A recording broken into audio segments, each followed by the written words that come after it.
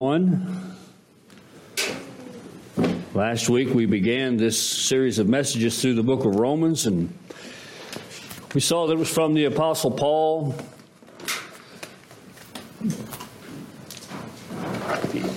If we were to be able to talk with Paul, it's important that we understand the connection between this section we're in this morning and the last section, which is the wrath of God and the gospel of God. If we could have a dialogue with Paul, Paul would say, "I'm not ashamed of the gospel." And we would say, "Well, why not, Paul?" Because it's the power of God for the salvation to everyone who believes. Well, how so? How is that so, Paul? Because in the gospel, a righteousness from God is revealed. That is God's way of justifying sinners. And we might ask Paul, but why is this necessary? And he would say, because the wrath of God is being revealed from heaven against all godlessness and wickedness of men who suppress the truth by their wickedness. And we say, well, Paul, how have people suppressed the truth? And he says, because what may be known of God is plain to them, because since the creation of the world, his invisible qualities have been seen. And as we look here in Romans chapter 1, let's read verses 18 through 23. Paul says, "For the wrath of God is revealed from heaven against all ungodliness and unrighteousness of men, who by their unrighteousness suppress the truth. For what can be known about God is plain to them, because God has shown it to them. For his invisible attributes, namely his eternal power and divine nature, have been clearly perceived ever since the creation of the world, into things that have been made, and so they are without excuse." So Paul, in beginning his gospel, there in verses 16 and 17, he says, "I'm not ashamed of the gospel, because I know what the gospel can do. I've seen the power of the gospel, and it has the power to save everyone who believes, the Jew first and also the Greek." He says, in the gospel, I'm not ashamed, because in the gospel, the righteousness of God has been revealed to us. As it is written, the just shall live by faith. But then he says, for the wrath of God. In other words, he's saying the righteousness of God is revealed in the gospel, and here's why. Because the wrath of God is revealed from heaven against all ungodliness and all unrighteousness of men, who by their unrighteousness suppress the truth. Today, people don't believe in God's wrath. They don't believe in a God that will punish sin. They think that God is incapable of this. Now, we talked a little bit about this in Sunday school. Most churches today, they preach a Jesus that just loves you no matter what you do, no matter who you are. He loves you unconditionally. And the Bible does not teach this Jesus. This is a Jesus that is foreign to the Bible. But they listen to preachers who tell them that God loves them unconditionally. And then they hear that there is no reason to fear God's wrath. And my friends, I want you to know this morning, there is every reason to fear God's wrath if you do not believe the gospel. Turn with me to Psalm 5. In Psalm 5, verses 4 and 5, he says, "For you are not a God who delights in wickedness. Evil may not dwell with you. The boastful shall not stand before your eyes." Y'all ready for this? "You hate all evildoers." You hate all evildoers. That kind of takes the whole God loves everybody thing out of place, doesn't it? This passage tells us that God's wrath for all ungodliness and unrighteousness. You know, when Paul uses the word ungodliness, it's a word that it represents our sins against God. And when he talks about unrighteousness, it represents our sins against one another. As a matter of fact, you realize what Paul says right here. He says, "For the wrath of God is revealed from heaven against all ungodliness." That covers the first 4 Ten Commandments. And all unrighteousness, that covers the last 6. Paul's saying you have broken the law. This is what sin is. Sin is breaking the law of God. Sin is falling short of God's glory, that Paul will tell us later. But we need to understand the umbrella term for ungodliness and unrighteousness is sin. And all sin offends God and harms humanity. As I was preparing this, I was thinking about the story of David. David, you all know the story. He sees Bathsheba. He lusts for her. He takes her and he commits adultery with her. And then to cover it up, he has her husband murdered. Okay, that's the Reader's Digest version of the story. But yet in the 51st Psalm, when David in his great repentant psalm, he says, in relation to this, he says to God, "Against you and you alone have I sinned and done this evil in your sight."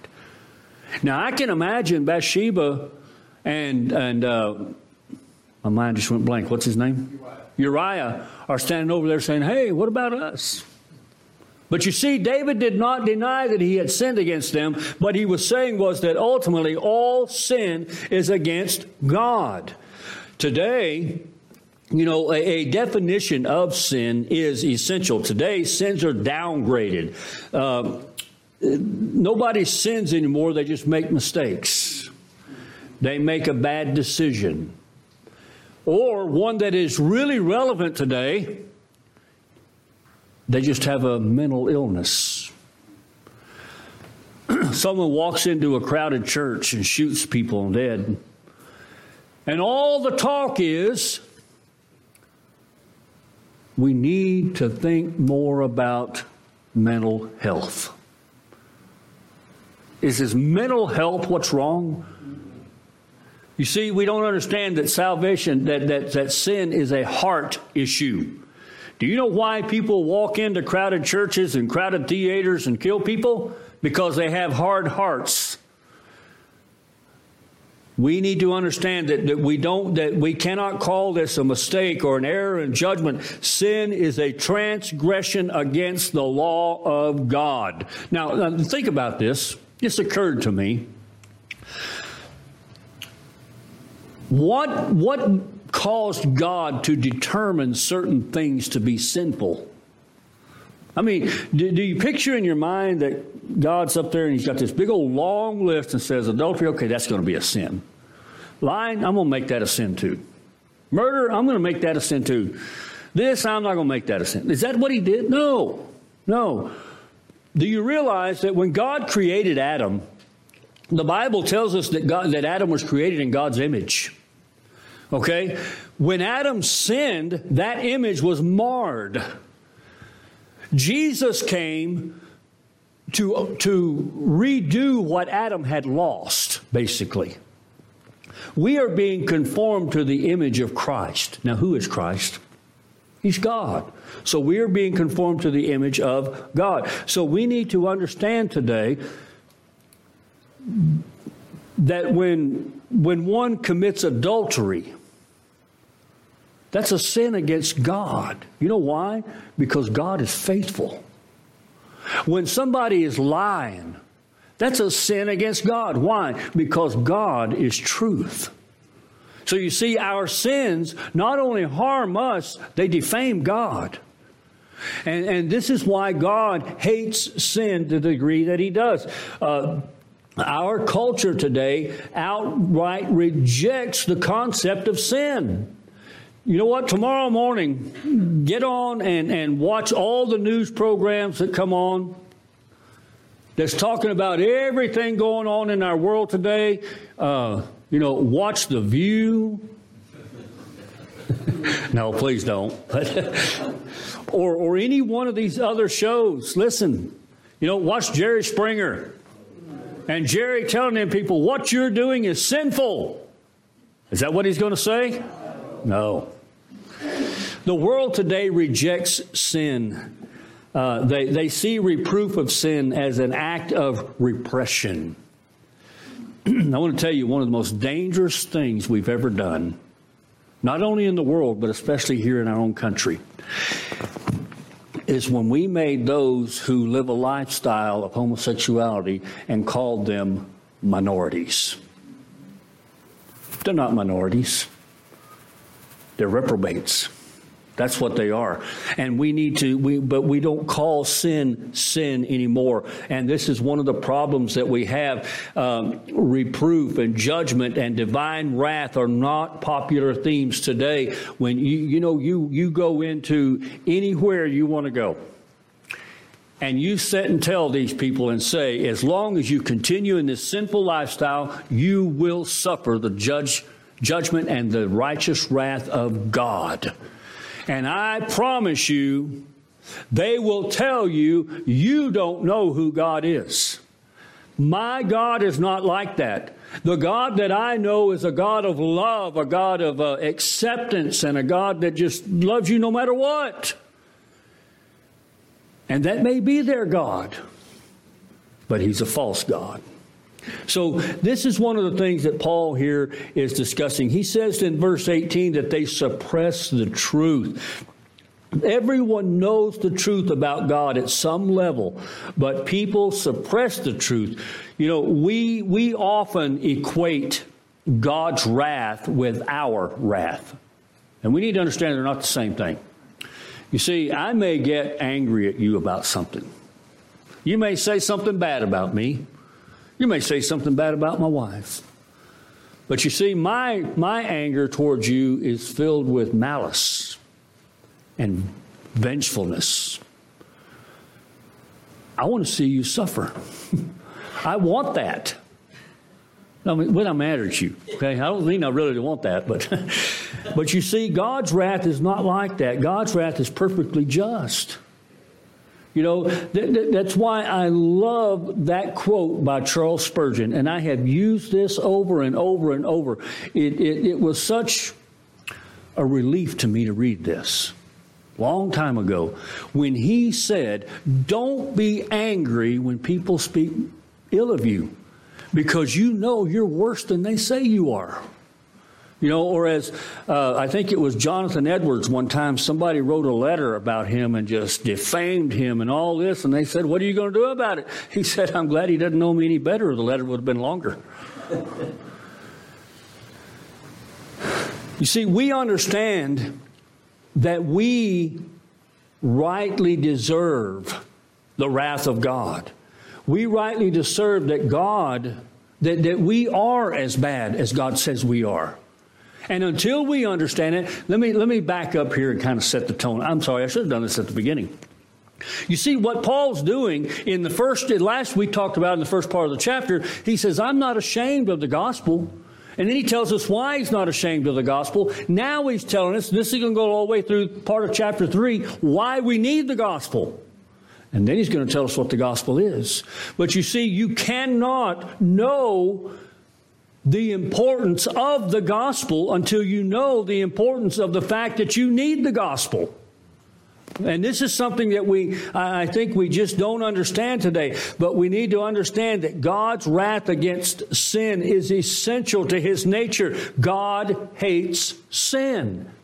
All right? But there are many today who will say, we don't believe in this God of wrath. We don't believe in your God that does this. But Paul says that they suppress the knowledge of God, of his existence, even though it has been manifest ever since the creation of the world. Psalm 19:1, the heavens declare the glory of God. In other words, Paul is saying you can say there's not a God all you want to. Did you know that in reality, well, I know you know this in reality, but there's no such thing as an atheist. Did you know that? There's not. Let me tell you the mindset of an atheist. There is no God and I hate him. That's their mindset. There is no God and I hate him. So you see, there is no such thing as a true atheist. But ever how much people wish to excuse themselves from judgment, Paul warns that they are without excuse, for they know the truth at some level. Someone asked R.C. Sproul one time, said, okay, what about that poor innocent man in the back jungles of Africa that's never heard of Jesus?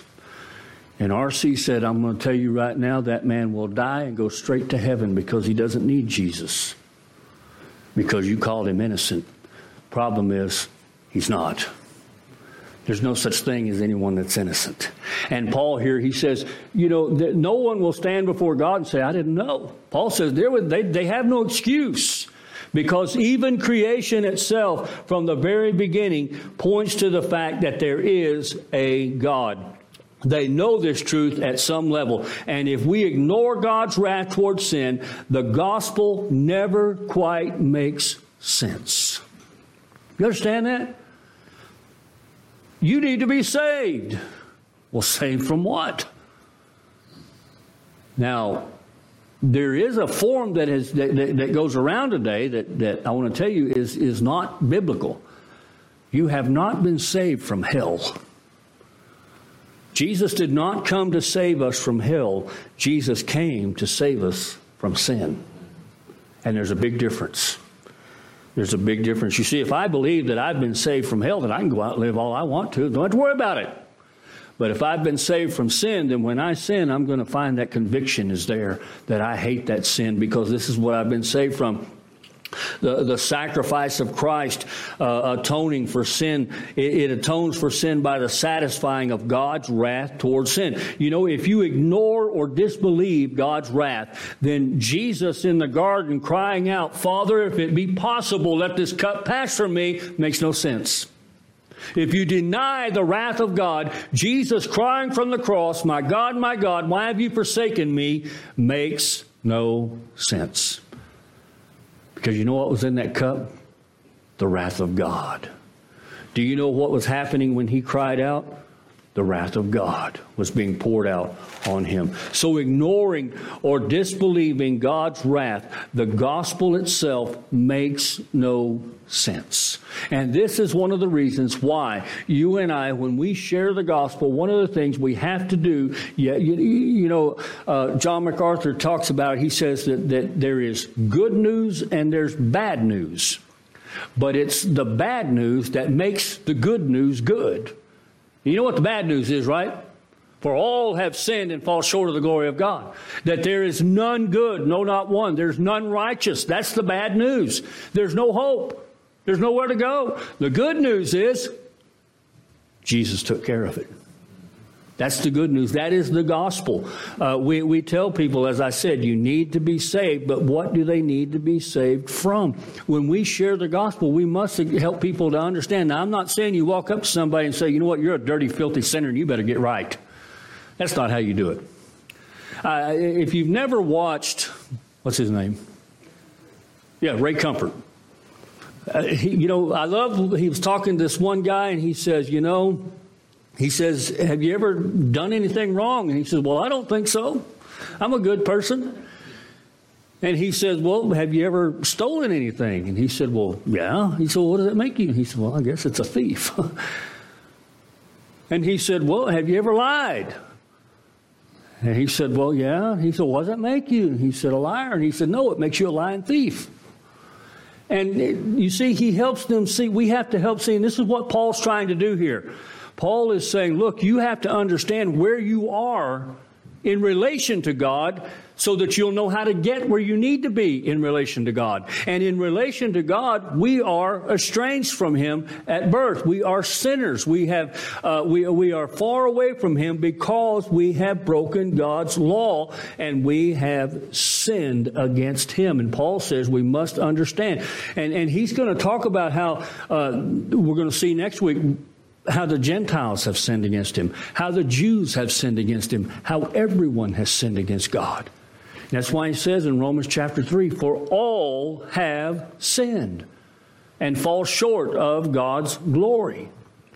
And so we must understand when he says, for his invisible attributes, namely his eternal power and divine nature, have been clearly perceived, Paul says.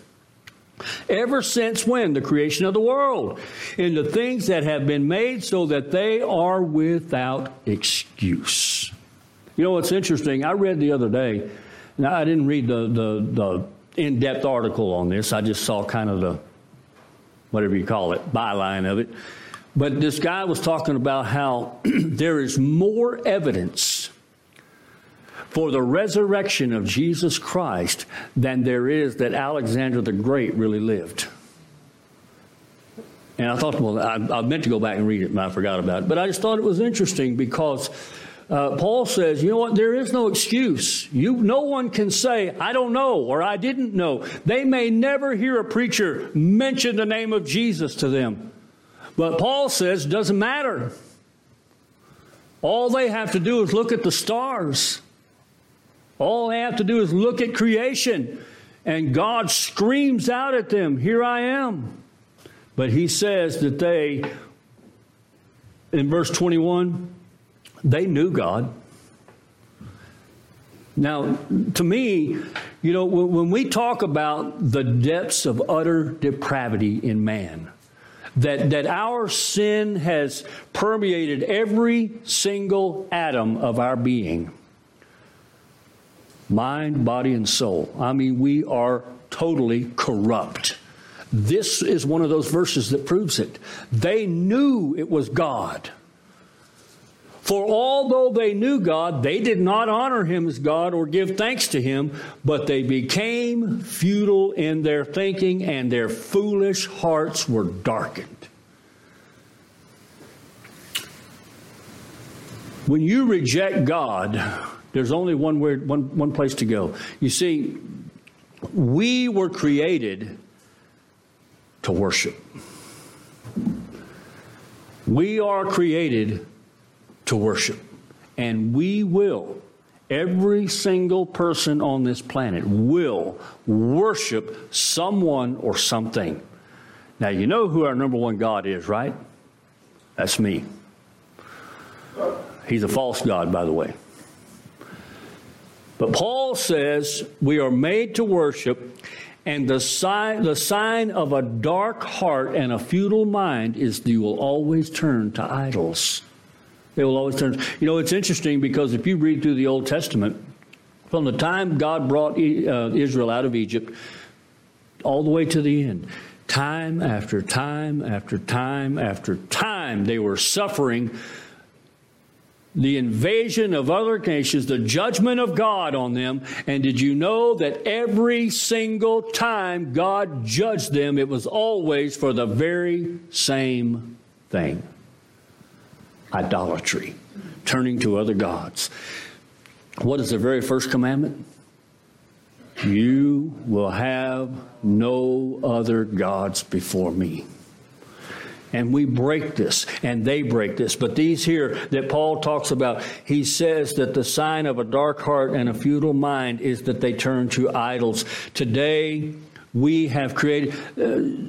one of the things that I think has happened in many of our churches today is rather than man being created in the image of God, we have created a God who's in our image.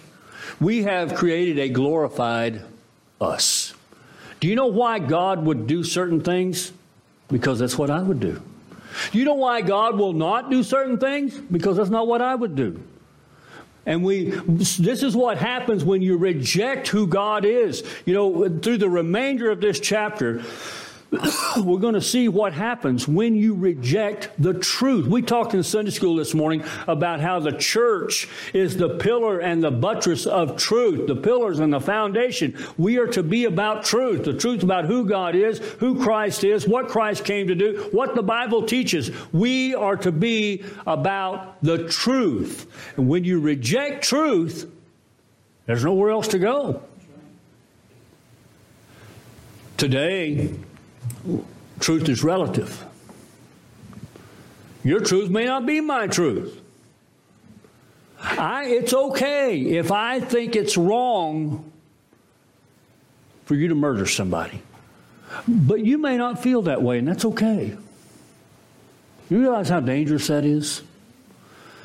I remember Cindy telling me about some actress who accused, this is back years ago when this happened, evidently, she accused one of her male co-stars with abusing her sexually.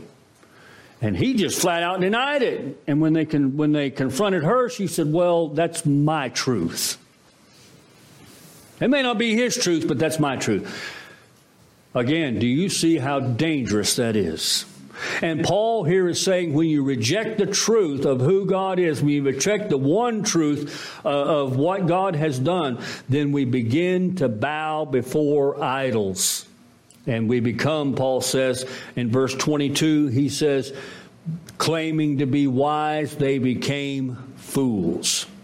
When people refuse to honor or thank God, they turn to idolatry. We bow to objects made of wood and made of stone, but it doesn't have to be made out. You know that a lot of times our objects are made out of paper. You all know who I'm talking about, right? We love to worship dead presidents. Sometimes our idols are power or acceptance or significance or pleasure or fame. You know, I find it amazing that, you know, in our world today, when information, you know, the information superhighway, there's something you can find out anything about anybody, anywhere, at any time. And one of the things is, I am amazed at the price people pay to be famous. But do you know why? Do you know why people will pay any price to be famous? What do we normally do when it comes to, what do we call it, how we relate to people that are famous, whether they're actors or singers or whoever? What do we call that? We worship them. So-and-so's my idol. Huh? Celebrity, yeah. We call them stars. But you see, what Paul is saying here is he's saying, look, they rejected God, so they began to worship idols. And sometimes fame can be that idol. But fame, the idol that fame goes to, is the God of me. We must worship. And so the idols, in some sense, absorb our attention. They demand our affection. They fill our thoughts. They lay down rules that we must follow in order to appease them.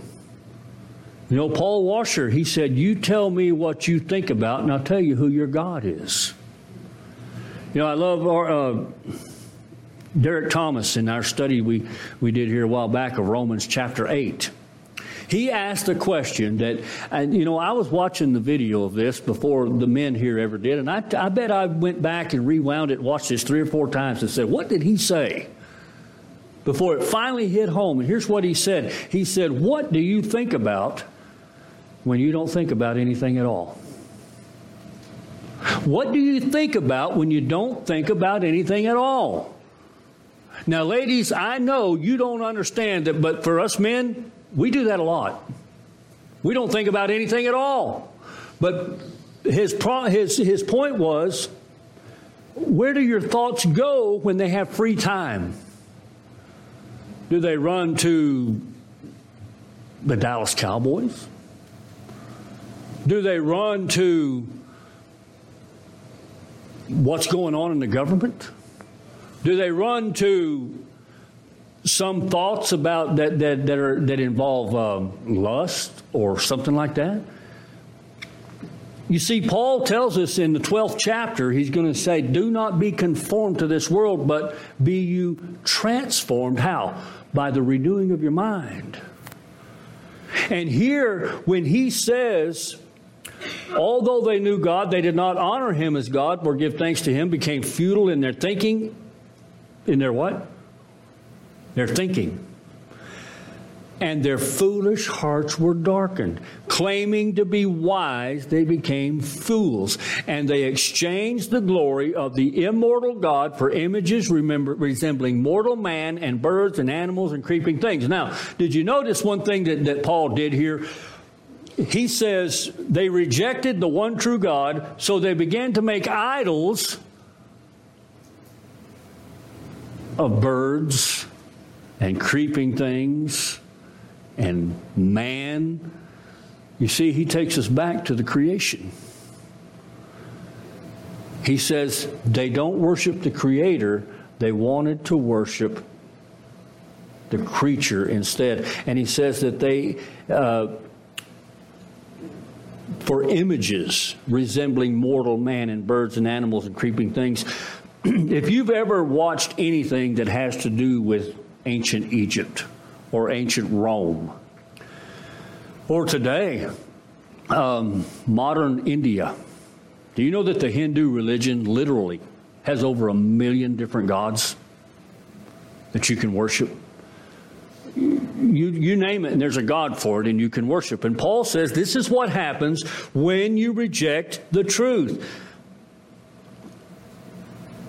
Paul says that God's wrath and judgments are topics that we need to hear but don't want to hear. And the world today, they don't want to be told you're an idolater. Did you know, throughout Paul's letters, one of the things that he says over and over and over and over and over and over is he says, be careful, be on guard, watch yourself. And I realize, because you realize how many times we can come in and we can make an idol of this building, or we can make an idol of this preacher, or an idol of our music, or an idol of just about anything in here if we're not careful. But we have to do one thing first before we can make these idols, and that is reject the one true God. And today we live in a world that has rejected, and they didn't just start this, by the way, it goes all the way back a long way. They reject the one true God. And so therefore they begin to worship idols. And if the preaching on sin grows weary to us, we need to remember the structure of Romans 1 through 4. Paul introduces and states the gospel, then he expounds the need for the gospel, and then he expounds the gospel itself. We all have idols that we will not easily forsake. And I have found, and I want to tell you, there is this God that I know, and he makes me so frustrated. And it's me. It frustrates me because I don't want him to be my God. But it seems like no matter how hard I try, I keep coming back to him. You know what? I'm not going to go to that church because I don't like their kind of music. Or I don't like that kind of preaching. Or I don't like their style of worship. Doesn't matter whether that's where God wants me or not. What matters is that's not where I want to be because of all these reasons. You see, I have become my own God. And so we have to be careful. These idols must be put down. But you see what Paul's doing here? He's saying, look, you need to understand, and this is the only way I know to put this, okay? Please don't get offended at me. Paul needs to understand how bad you really are. And how bad I really am. This is what he says we need to understand in order to get to where we need to be. The futility of idolatry works out in two ways. At times, God allows people to follow whatever they want and suffer the consequences. This is what we're going to see in the next section. That's a very dangerous place to be. In this case, God reveals his wrath indirectly by giving people up to do whatever they please to their own shame. Things go their own way, they reap the consequences. Romans 1 pronounces God's judgment before it turns to the blessed gospel. It's a hard thing for us to understand in our world today. We don't want to stand here and listen to somebody tell me what a bad person I am, that I'm an idolater, that even though I may go to church and have my name on the church roll, I may not be saved. We don't like being told this. We don't like being told that we have sinned and fallen short of the glory of God, and that unless I repent and do what God said, His wrath is for me. His wrath is for all of us. Biblical repentance is more than regret or sorrow for causing offense. The repentant is to say, I have sinned against God. We need to say, like David, it's against you and you only have I sinned. When David wrote the 51st Psalm and he prays this prayer to God, and he is saying, oh God, please forgive me. I hate my sin. We tend to think that if I go to God and say, you know what, I sinned and I'm really sorry, God. Will you please forgive me? God says, don't worry about it. Nobody's perfect. And we don't understand that when I sin against God, there's something between us. Now, if you have someone you love, husband, wife, child, grandchild, and something comes between the two of you that breaks off the fellowship with you, does that bother you? And don't we usually, aren't we really in a position where we say, you know what, I love you and this is keeping it, so you tell me, I will do whatever is necessary to bring us back together. And that's what God says. And I want to tell you something, folks. If you ever want to pray a prayer and mean something, say to God, Lord, do whatever you have to do to me to get me where I need to be.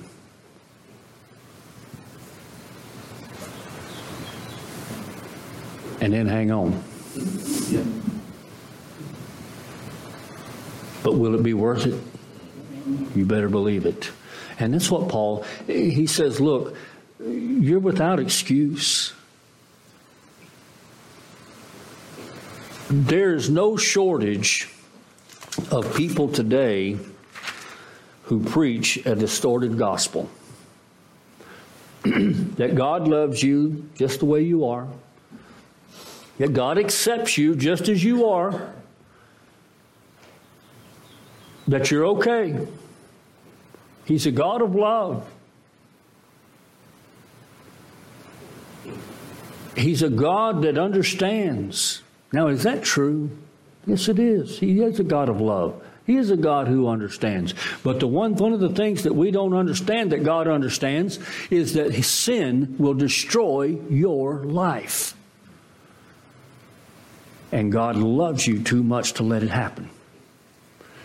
And so therefore He calls us. He calls those who are lost and He says, repent of your sin and come to me and believe on the Lord Jesus Christ and begin to walk and believe in Him by faith and begin to walk in Him by faith. He says to those of us who are saved, He says, put your sin away, come to me and repent of that sin, be restored to fellowship with me. How? By faith. We walk by faith. We live by faith. Paul in the book of, I think it was Colossians, he says, as you have received the Lord Jesus Christ, so walk in Him. How'd you receive Him? By faith. So how are we to walk in Him? By faith. But we must see sin for what it truly is. Let's pray. Father, we thank you this morning for the book that shows us, Father, who we are. Thank you, Lord, that you do not gloss over what's happened, that we have fallen short of your glory, that we have indeed sinned against you greatly. Father, help us to echo the words of the Apostle Paul, that we know that in us, that is in our flesh, dwells absolutely no good thing. And Father, as we come now to your table, and gather around together, help us to remember, Father, that it's because of our sin that the sacrifice of Jesus was made necessary. We thank you, Father,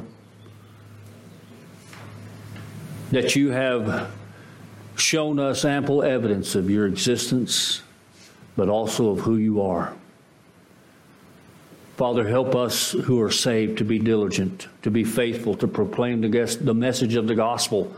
And Father, may we be faithful to point out their sin, that we may speak the truth in love. Father, that they might repent and turn to Christ. We ask it in his name. Amen.